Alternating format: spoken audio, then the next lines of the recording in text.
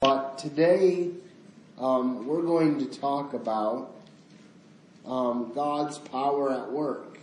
And I think it's kind of interesting because we're going to see some paradoxical things here with God's power.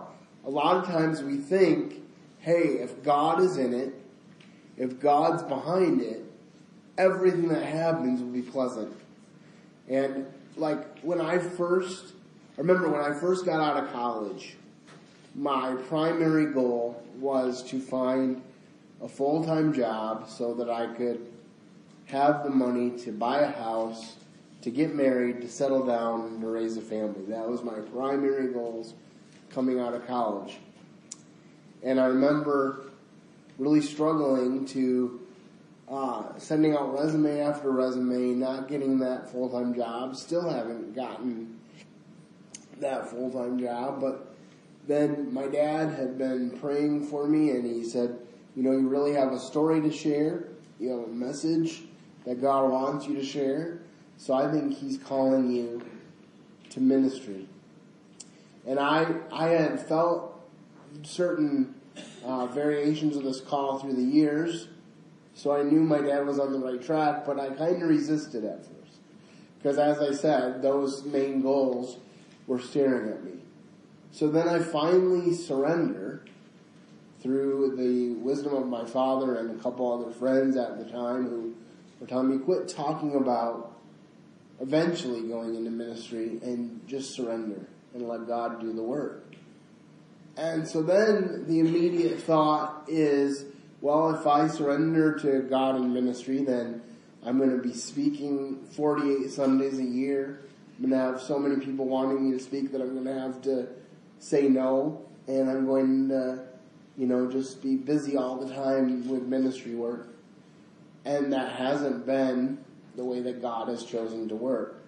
So I think it's encouraging for us to know that just because things don't work out the way that we think they will, does not mean that God is wrong or that we're not doing God's will. As a matter of fact, what does Paul say to Timothy in one of his epistles to the young preacher? He says this, all those who live godly in Christ Jesus shall suffer persecution. So that is a promise from God, not really the kind of promise that we see cross-stitched on a pillow, but it is still nonetheless a promise from God. But it comes with a promise of rewards, because Jesus said, happy are you if men revile you and persecute you for my name's sake. Great is your reward in heaven. So there are rewards to this. So this is the kind of thing that we're going to see. So let's start reading in verse 14 of Acts chapter 5, and we will read through 18 for our first point, which is God's power leads to prison. That's the first point that I have in this passage, or in this message. God's power at work is that God's power leads to prison.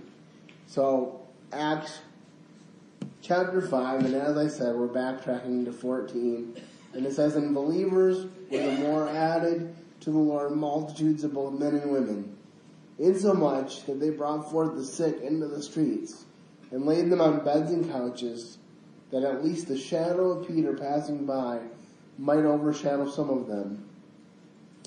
Then also came a multitude out of the cities round about unto Jerusalem, bringing sick folks, and they were vexed with unclean spirits, and they were healed every one. Then the high priest rose up, and all that were with him, which is the sect of the Sadducees, were filled with indignation, and they laid their hands on the apostles and put them in the common prison. Now I want to notice a couple things. First of all, believers are being added to their number. Multitudes, it says. It doesn't tell us how many, but it says multitudes of both men and women, making it clear what Paul will later state, which is that in Christ there is no male or female. That does not mean that we don't have distinct roles to play. It does not mean that he repented of his creativity in making you a man or a woman, but it means as far as being a partaker of the grace of God, there is no favoritism for men over women.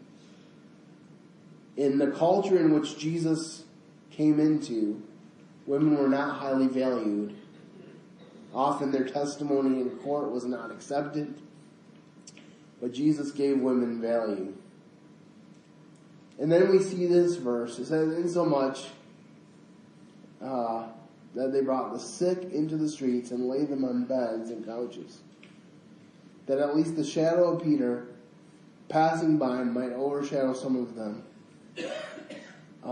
There also came a multitude out of the cities round about unto Jerusalem, bringing sick folks, and them that were vexed with unclean spirits, and they were healed, every one of them. Now, on the surface, this is a confusing thing because you think, well, what does the shadow of Peter have to do with anything? But as I was researching this, I was brought back to the scripture where Jesus is walking down the road, and a woman who is vexed with a issue of blood for 18 years reaches out and touches Jesus' garment and is made whole. And all these people are pressing into Jesus.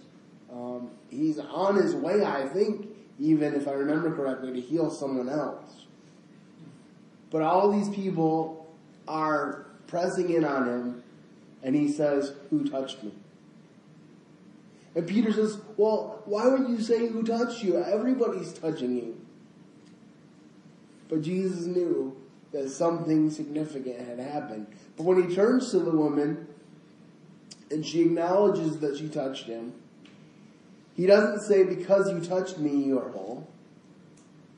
He says, "Your faith has made you whole. Go in peace." So, and because we'll read later on in Acts that God caused aprons and handkerchiefs that were used by the Apostle Paul to be somewhat instruments of healing as well. But it's not those things themselves that cause the healing. It's still through the power of Jesus Christ. It's the only way that these people could be healed. And then the high priest rose up, and all them that were with them, which is the sect of the Sadducees, and were filled with indignation. Now, I don't know about you, but if I saw a bunch of people legitimately being healed, indignation isn't what would come to mind. When God does great works of healing, rejoicing in the Lord is what comes to my mind. But you see, there's an insight. After Jesus raises Lazarus from the dead, they decide they want to kill Lazarus. And it's not because they think he's a false teacher, because later they'll say, they don't say anything against his teaching. But this is what they say. He has swayed the people away from us. We no longer have power over these people because Jesus speaks with such authority. And that's why they wanted to kill Lazarus. Imagine being raised from the dead after being sick and dying and being raised from the dead and then hearing people want to kill you. How ridiculous is that? And yet, that was their thought process. And then it says, and they laid their hands on the apostles and put them in the common prison. Now, I wonder if it was going through their minds as it would through mine. Hey Lord, we've seen your power at work. People are being saved by the multitudes. You're doing great things here. And then you're healing people. It's such a great day to be alive. And then the leaders lay their hands on them and send them to prison. Probably not, I would venture to guess, the result that they were thinking of. As a matter of fact, in some regard, they probably were thinking, as we would put it in our vernacular, been there, done that, got the t-shirt. Because Peter and John had just been imprisoned in Acts chapter 4, so this was a recurring issue for them. But they were filled with indignation. Why? Because their ego was more important to them than surrendering to the Holy Spirit. Their ego was more important to them. Their agenda was more important to them than what God is doing. And my dad and I have had a lot of discussions recently because there have been some high-profile people who have been known as leaders in the church who have supposedly fallen away from their faith. The Bible says in the book of John that if you are a follower of Jesus, if you're a true follower of Jesus, that Jesus gives you eternal life and you'll never perish. Neither shall any man pluck you out of my hand. So what's the answer that we draw? The answer that I draw, for sure, is that these people who are falling away have their security in the wrong place. I spoke a couple of weeks ago in Lansing and I talked about the different places people have security. King Saul, he had his security in doing God's way, God's will through his own methods. God doesn't want us to do his will through our methods. The rich man who had many barns, his security was in his crops.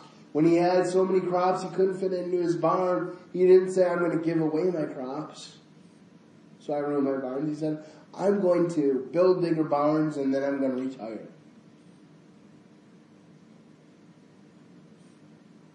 And the Pharisees, their security was in the law. They said, we're not going to follow you, Jesus, because we follow Moses. And Jesus said right back to them, Moses testified of me. If you are Moses' disciples, then would you hear my voice? So it's not about whether eternal security is real. It is real. Jesus promised it. It's about where your security is. And these people had their security in their own ego. So let's look, by way of cross-reference, at John 14, verse 12. John 14, 12. If one of you gentlemen gets there, if you could read it for us, that would be great. Again, John 14, 12. Verily, verily, I say unto you, he that believeth on me, the works that I do shall he do also, and greater works than these shall he do, because I go unto my Father. So he told his disciples that they would do greater works than they had seen him do. So these miracles in Acts were not a surprise to Jesus. He basically said, you're going to do these things for my glory. So that is basically what Peter and John and the others are living out, is that these mighty works are coming forth to testify that Jesus was who he said he was. And that not only was he who he said he was, but that he is. Remember it says in Hebrews, him that cometh to God must believe that he is. I'll never forget when I was working at Guiding Light Mission, and a guy who was in the program asked me one day, he said, why does it say, just believe that he is? Is what? And I thought about it for a few minutes, and I asked the Lord, well, how am I supposed to answer this question? And it came to me that the reason it says, believe that he is because everything you can think of good, God is. So believing that God is means that you believe that he is everything good. There's nothing good that God isn't. And there's nothing good apart from God. Remember what Jesus said when the rich young ruler said, "Good teacher, what must I do to inherit eternal life?" He said, "No one is good but God alone."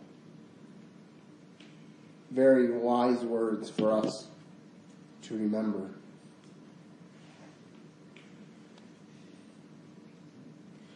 One Sunday afternoon, my wife and I were taking a short walk, and we were overtaken by a storm. We took shelter in a neighboring church where we found a special service for Sunday schoolers in progress. The vicar was catechizing the children and said, "What is a miracle?" A little girl put up her hand and said, "Something we can't do, but Jesus can." The minister seemed surprised at this original answer and pressed for a response in the more dignified English. Several chimed out the said answer he wanted, a parable in action, and he seemed well satisfied. It left me cold, however, for I was still thinking of that little child's definition. Something we can't do, but Jesus can. And that is a miracle. That is the power of God. So we come to the second section of this passage, and another statement about God's power. God's power, first it led to prison, and now it's going to lead to prison break. And verse 19 says, "But the angel of the Lord by night opened the prison doors and brought them forth and said, 'Go stand and speak in the temple all the words of this life.' And when they heard that, they entered into the temple early in the morning and taught. But the high priest came, and they that were with him, and called the council together, and all the senate of the children of Israel, and sent to the prison to have them brought. But the officials came and found them not in the prison, and they returned and told, saying, 'The prison truly found we shut, all safety, and the keeper standing without before the door. But when we opened it, we found no one within.'" A couple things I want you to notice here as well. First of all, the angel of the Lord came by night, opened the doors. There are no doors that are shut that God can't open if he so desires to do so. I need that reminder in my own life. And then he says this, "Go stand and speak in the temple to all the people, all the words of life." Do you ever really think about that we have the words of life? The world is crying out for help. The world is crying out for life. They don't even know who they are anymore. The Bible says that God made them male and female, and today we think that God made mistakes because we think that we can decide, hey, I was born one way. But God made a mistake. My friends, I spent a lot of time in my teen years feeling that God made a mistake with the way he made me. But I was not able to be used by God and to feel him working in my life until I realized that he did not make any mistakes. He did exactly what he chose to do in my life to accomplish the things that he has for me to do.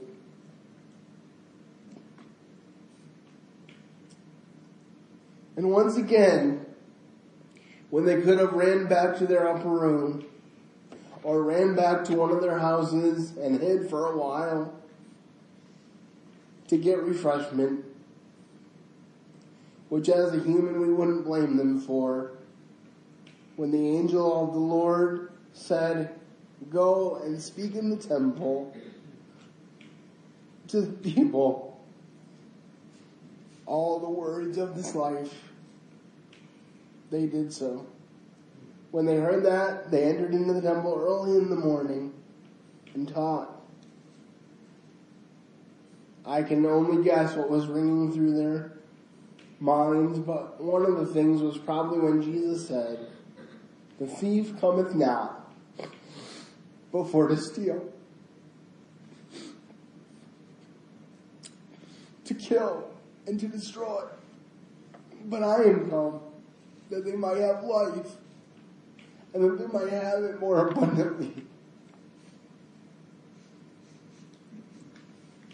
We have 30 plus, possibly 40 candidates right now for the presidency on the Democratic side for 2020. And they're all tripping over themselves, trying to tell the United States who is the biggest baby killer. It grieves my heart to its very core. Because that's not life. God told the people of Israel, "Today I set before you two things, life and death. Choose life that you and your descendants may live." We need people that understand life and life more abundant to share it with others.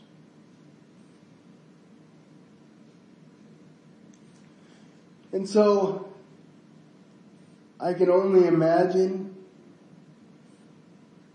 they go into the prison to have them brought, and they find the guards there. They're probably like, "Well, it's good. You stayed there. You kept your post. The prison's still locked." And they open up the doors and they find no one there. And not only do they find no one there, but they find that they're preaching in the temple, which is exactly what got them in trouble in the first place. To the world, this is insanity. A popular definition of the word insanity is doing the same thing over and over again and expecting a different result. They did not expect a different result. They knew what was going to happen. They knew the risks. But they still did it because they knew the words of life.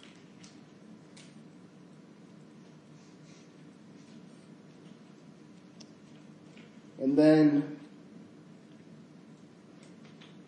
it's just amazing here. The prison truly they found shut with all safety. There was no latch left undone.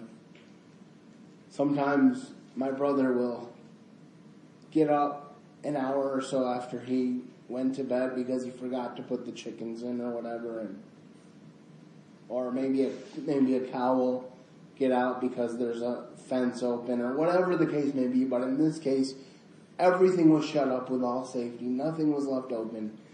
The one thing you know about Dr. Luke, when he's writing these accounts, he writes with detail. He wants you to know what a miracle is. And it was a miracle that these men were released from prison and were able to preach the Word of God.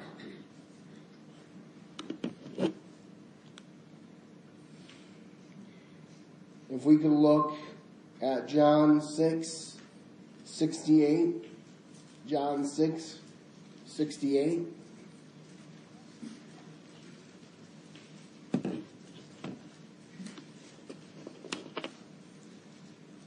Simon Peter answered him, "Lord, to whom shall we go? You have the words of eternal life."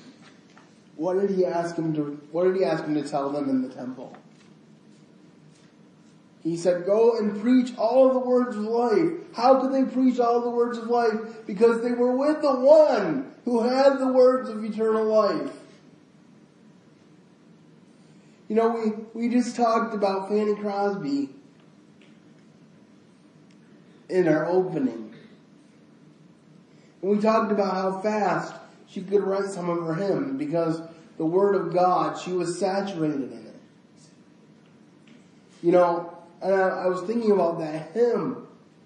I'm pretty sure that this is true, that part of the inspiration for that hymn was that the only child that her and her husband were able to have died in infancy. But she knew, even as she was grieving that her baby was safe in the arms of Jesus. And I remember, I'm quite positive that that was one of the songs that gave me comfort when my brother died. And it gives me comfort whenever a loved one dies in the Lord. There's such a difference between dying in the Lord and dying without the Lord. God says, precious in the sight of the Lord is the death of his saints.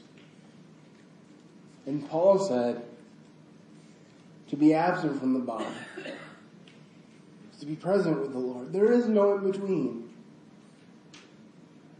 Remember the rich man wanted to get to paradise after he had gone to eternity, and it was made clear to him that there's a great gulf fixed.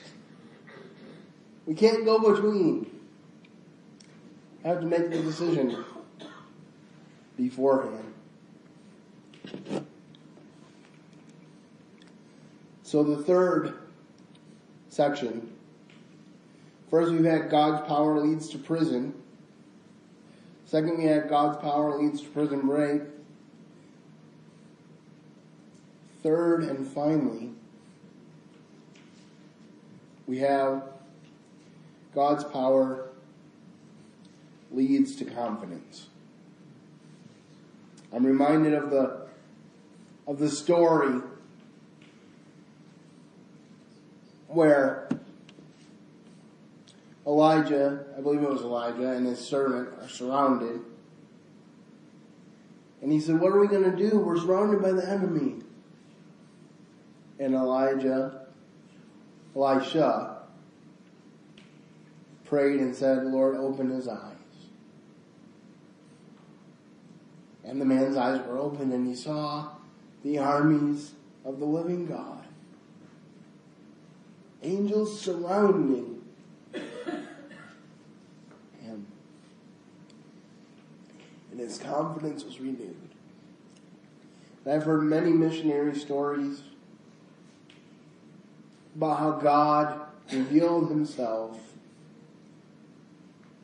through angels in human form to actually fight back enemies when people were on the mission field.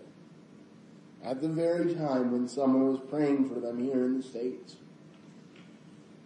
Because angels are real. The Bible tells us to be not forgetful to entertain strangers. For we never know if we may be entertaining angels thereby. Angels are at work in our world today. I can think of at least 2 or 3 times when I made my guardian angel work overtime, and I'll tell you those stories at a later time if you want to hear them, but God is good. All the time. And so, as we read these last few verses here of this section, we'll be reading Acts 5:24-29, and we'll see the confidence that it leads to. Acts 5:24. Now when the high priest and the captain of the temple and the chief priests heard these things, they doubted whereunto this would grow.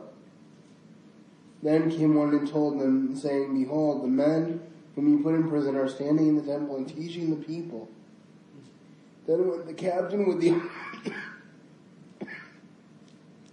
the officers and brought them without violence, for they feared the people, lest they should have been stoned.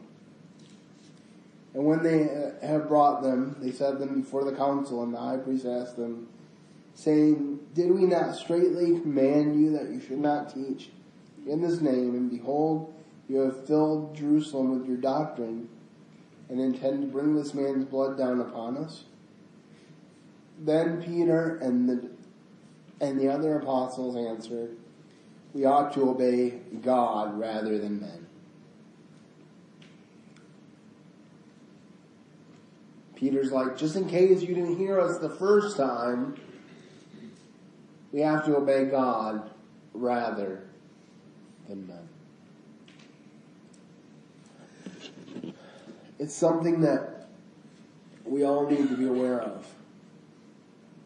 Our world, our American culture is drawing farther and farther from the things of God.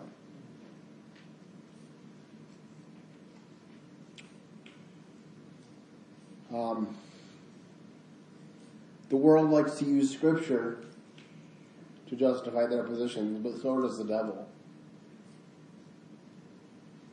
People say they believe in God. They won't acknowledge Jesus Christ as Savior, and we need to remind them that the demons believe in God, and they tremble for what He's going to do to them.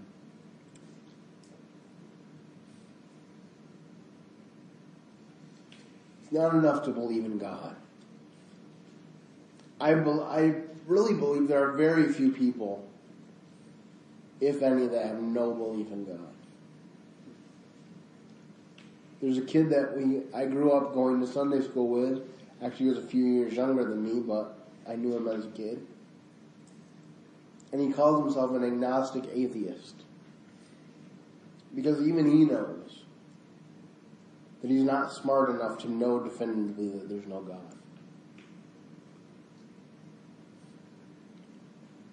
So, but it's not enough to know that there is a God. God, who in various ways and at sundry times has made Himself known to us, has in these last days made Himself known to us through His Son. He who believeth on the Son hath everlasting life. That's as simple as it gets.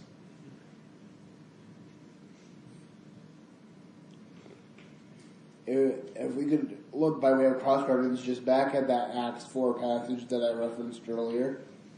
Acts 4, 10 and 11. Acts 4, 10 and 11.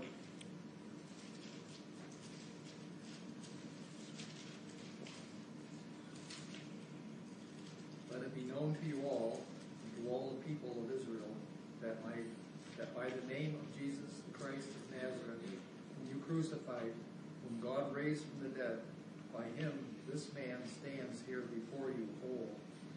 This is the stone which was rejected by the builders, which has become the chief cornerstone. 12 also? Yeah, you can read 12 as well. Nor is there salvation in any other, for there is no other name under heaven given among men by which you must be saved. So remember back in Acts chapter 4, they had just in Acts chapter 3 healed the lame man. Peter's testifying to the gospel. He has a great deal of confidence, both because he was filled, I believe, specifically by the Holy Spirit for this sermon, but also because he had seen God heal the lame man through him. He didn't take any of the credit. He said, if you must know by what power this man who was lame stands before you all, know that it was by the name of Jesus Christ of Nazareth. And it's made clear in the passage that he was lame from birth and that he was over 40 years old. So for 40 years, they'd known this man. So they couldn't say that he was a plant. He didn't travel with the disciples to pretend that they healed him so that they could get credit. And as I said, they didn't even take credit. They gave it to Jesus, where it belonged. So just a reminder that when the power of God is going forth, it gives us confidence the things that God has done give us confidence for the things that He will do. I found this story about Abraham Lincoln. He struggled with confidence. It says this: about halfway through a PBS program on the Library of Congress, Dr. Daniel Borston, the Librarian of Congress, brought out a little blue box from a small closet that once held the library's rarities. The label on the box read, "Contents of the President's Pockets on the night of April 14, 1865. Since that was the fateful night that Abraham Lincoln was assassinated, every viewer's attention was seized. Borstein then proceeded to remove the items in the container and display them on camera. There were 5 things in the box: a handkerchief embroidered A. Lincoln, a country boy's pocket knife, a country boy's penknife, a spectacles case repaired with string, a purse containing a $5 bill of Confederate money, and some old worn newspaper clippings. The clippings," said Borstein, "were concerned with the great deeds of Abraham Lincoln, and one of them actually reports a speech by John Bright which says that Abraham Lincoln is one of the greatest men of all times. Today that's common knowledge. The world now knows that British statement, John Bright, was right in his assessment of Lincoln. But in 1865, millions shared quite the contrary opinion. The president's critics were fierce and many. His was a lonely agony that reflected the suffering and turmoil of his country ripped to shreds by hatred and a cruel, costly war. There is something touchingly pathetic about the mental picture of this great leader seeking solace and self-assurance from a few old newspaper clippings as he reads them under the flickering flame of a candle, all alone in the Oval Office. Remember this: loneliness stalks where the buck stops." And that was by Chuck Swindoll in The Quest for Character. I'm reminded of Jesus, our Savior, in the Garden of Gethsemane, whose agony was so great that he sweat, as it were, great drops of blood. And he prayed that God would take the cup from him, that he wouldn't have to suffer, but he said, "If it must be, then not my will, but thine be done." And you remember, as he was hanging there, one of the things that happened is that God turned his back on Jesus. And Jesus said with great feeling and emotion, my God, why have you forsaken me?" And he did that so that he could say to us, "I will never leave you, nor forsake you." Such power. My prayer for you is that you would know the power of God, that you would know the Lord. Maybe you've read this Bible for years, but you've never gotten to know the Word made flesh, Jesus Christ. If you haven't, today is the day of salvation. Call upon Him, and His promises will be made clear to you. Yes, if you live godly in Christ Jesus, you will suffer persecution. But you can also, with the rest of us as believers, be of good cheer, because Jesus has overcome the world. Let's pray.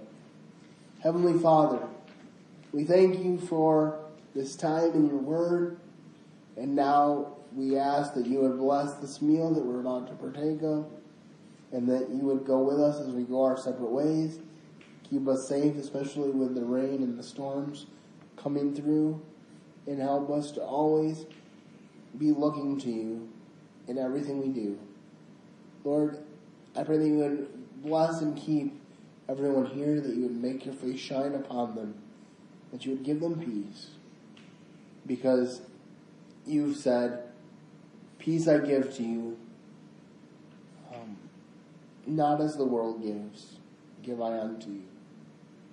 And we claim that promise in Jesus' name. Amen.